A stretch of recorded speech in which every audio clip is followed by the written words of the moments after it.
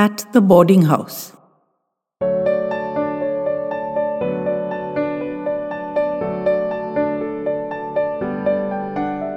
His eyes were fixed on the document, but completely unseeing. He turned the pages and reread all the words without assimilating a single one. His eyes had turned inwards, and all he could really see were the memories crowding inside his head, nudging each other for ascendancy. The unassailably true, real world was inside his head. This world was true, he knew, because he'd lived it. Then if that was true, and he knew it to be so, how could this paper he held in his hand represent reality also? Yet the smart young lady who had just left had assured him it did. He charged her with playing games with him in his time of greatest grief. But she'd assured him she was in deadly earnest. She'd even berated him gently. It was good news, the very best news, and he should rejoice, not make himself miserable over it. She'd left a copy of the document for him to study. Madhav was more completely boggled than he'd ever been. He was a simple man. Not mentally simple, no, he was clever enough that way. His needs were simple. His looks were plain, his life was routine, his savings were precarious, but with careful husbanding they'd see him through. His job was ordinary, he was an accountant, beavering over his rows and columns with his stub of a pencil, hour upon earnest hour. He didn't deem it a drudgery, he liked figures. There was something dependable and honest about them. He'd lived in small rooms in boarding houses his whole adult life. The other boarders had been similar, plain, ordinary men like him. 11 years ago, he'd arrived at Singer House and been allotted a room on the top floor. It was a perfectly ordinary room with faded curtains and a single bed, a sturdy desk and chair, and a serviceable cupboard. But it was clean and functional, and he could comfortably afford it. His solitary window faced east, and he loved to watch the early morning light flood his tiny chamber with its golden glow. It was a simple pleasure, and he paid nothing extra for it. The service and cleanliness standards in Singer House were markedly above the other places Madhav had stayed at, for which he was deeply grateful. The food was another delightful discovery. Even Madhav, the most unfussy of diners, recognized that. It was plain food, but prepared with care, and it tasted heavenly to this undemanding man. He felt a quiet satisfaction that he'd been so lucky as to get a room here. There was one more thing above all these that set Singer House apart. It had a lady boarder. And what a grand and mysterious lady she was. He didn't see her at first, since her meals were carried up to her suite on a covered tray. He knew only that she often invited one or other of the boarders to dine with her. The food was the same as downstairs, but the setting was more stylish, with music and an elegantly laid table. The men all eagerly awaited these invitations. Finally, he received his call, and having ironed his shirt and trousers carefully and dabbed cologne on his cheeks, he presented himself at her door with a small bouquet. And was knocked sideways when he actually saw her that first time and recognized her instantly. Who wouldn't? She was Karuna Devi, goddess of the silver screen.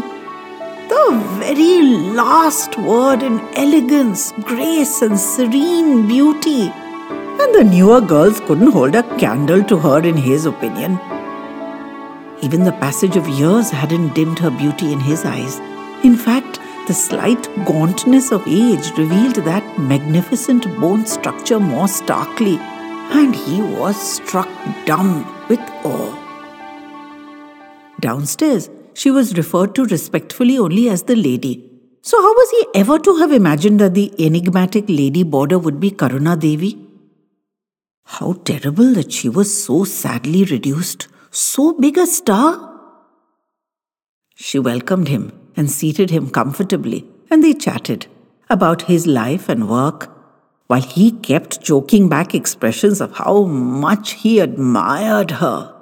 She must be so fed up of fawning men. Her apartment was more elaborate than his, but only marginally. There was a tiny living room and a dining room, both plainly furnished. There were no silver-framed pictures of herself in her heyday, and you'd never have known she'd once been the toast of the nation, for she had no la-di-da ways. She was charming and a sweet hostess, and most friendly, even to poor, simple, nothing-to-look-at Madhav. He learned that she didn't spend the whole day cloistered in her apartment. At 11 a.m. every weekday morning, a car picked her up and dropped her back at 4:30 in the evening. Most of the men were at work at those times. The capped and uniformed chauffeur had been questioned, but had revealed nothing. Respecting her evident desire for secrecy, none of the men had gone further with their investigations, however much they burned with curiosity. Madhav took his seat at her table by turn every month. Their conversations ranged over life and politics, the movies, music, international affairs, sport. She asked about his work life, even random details like troublesome colleagues and the youngster who served at the office canteen. When she had wormed these inconsequentials out of him, he couldn't say. But she seemed to have a running life story of all his contacts in her head. She didn't speak much of herself, present or past, but got him to do most of the talking. Almost a year passed in this pleasant way, when he unexpectedly received an invitation twice in the same month. He presented himself as requested, and soon it was twice every month that he was invited to her rooms. He never said a word to any of the other boarders, and as nobody noticed his movements, it passed uncommented. He didn't have the courage to take a nightly roster of his fellow boarders to see if he were the only one or if others too were similarly favored. Then it grew to every week, and there was no way such a regular absence could be kept secret. They accosted him downstairs, but he was so evidently nonplussed himself that he was released unharmed. If it was the lady's own plan, who could challenge that?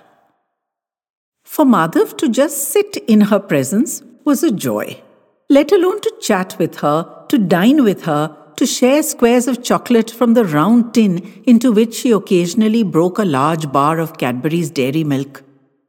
She always dressed in bright cotton saris, except in winter, when she wore luminous silks and plain shawls. Her hands moved as gracefully as they had decades ago, when he'd looked up adoringly from the cheap seats in the cinema. Her gestures were unchanged by time, her posture as serene, though her step had become slower. Her hair, snow where it had been jet, nestled smoothly in a bun, and rimless glasses now perched on her nose. They became the fondest of friends. He no longer came only at dinner time on his scheduled Saturday, but spent the whole evening in her chambers. At least twice a week, other boarders continued to be invited to share her table, and everyone settled, resentfully but surely, into the new routine. Madhav observed in himself a strange and unusual sensation of contentment, even happiness, and he cherished it, even if he never fully understood it. One Saturday evening, Karuna Devi asked him, as casually as she asked after his work or the weather, if he would consent to marry her. World just stopped spinning for Madhav. He could hear the question echoing inside his head, but he couldn't believe he'd heard it. The doubt and concern on her face made him realize that she was anxious for his answer, and he hastily babbled that it would make him the happiest man on earth. But may he be permitted to ask, what made her choose someone like him? She smiled archly and told him that must remain her little secret, otherwise he'd get a swollen head. So suffice it for him to know that she was honored and delighted he'd accepted, even though she was his senior by a few years. She solicitously checked whether he'd want her to shift into his room, and he hurried to reassure her that she'd not need to make any such sacrifice. Her rooms were infinitely better, and he would do the shifting. But she insisted he retain his room too, to have a refuge to retreat to whenever he wanted, and he grew red with confusion and embarrassment. She planned everything down to the last detail, and in only a few weeks, they were husband and wife. Madhav was dazed. He couldn't understand his incredible good fortune. His life was an ocean of bliss. She made no demands of him, his daily presence seemingly being enough to fulfill her. He went to work every day as before. She also maintained her daily routine. It wouldn't have occurred to him to question it. After a few months of their marriage, she resumed the invitations to the boarders, and on those evenings, Madhav diplomatically opted to eat downstairs with the rest, and afterwards retired to his old room so as not to appear to be looking over their shoulders. And in this strange and unlikely fashion, Karuna Devi and Madhav retained their marital happiness and also restored harmony amongst the gentlemen boarders of Singha House. The years went by, and the unlikely couple found an unexpected sweetness in their twilight years. They were infinitely kind and gentle and loving with each other. He adored her, of course, for there was much to adore in her. No one knew what she saw in him, but she knew, and that was enough for them. Until late one night, when Madhav awoke unexpectedly and immediately felt something was wrong.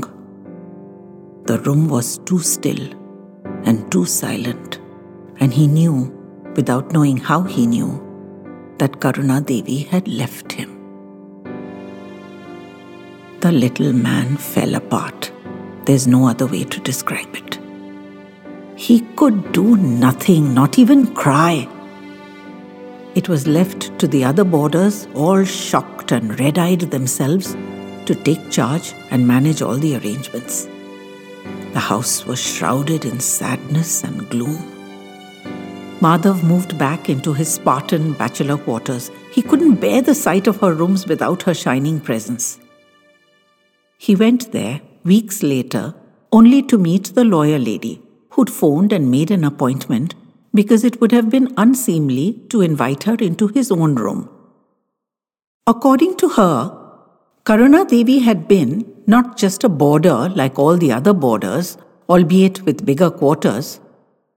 She'd also owned the whole building and several others like it throughout the city.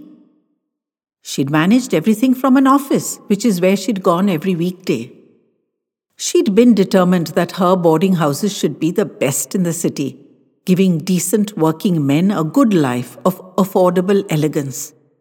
And she'd finished with the limelight and preferred the simple life, so for all her personal wealth, she'd opted to reside in one of her own boarding houses.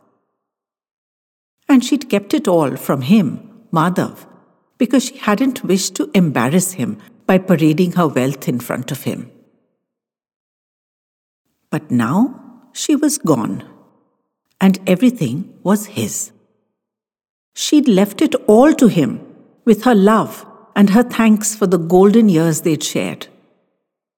And he still couldn't wrap his head around that.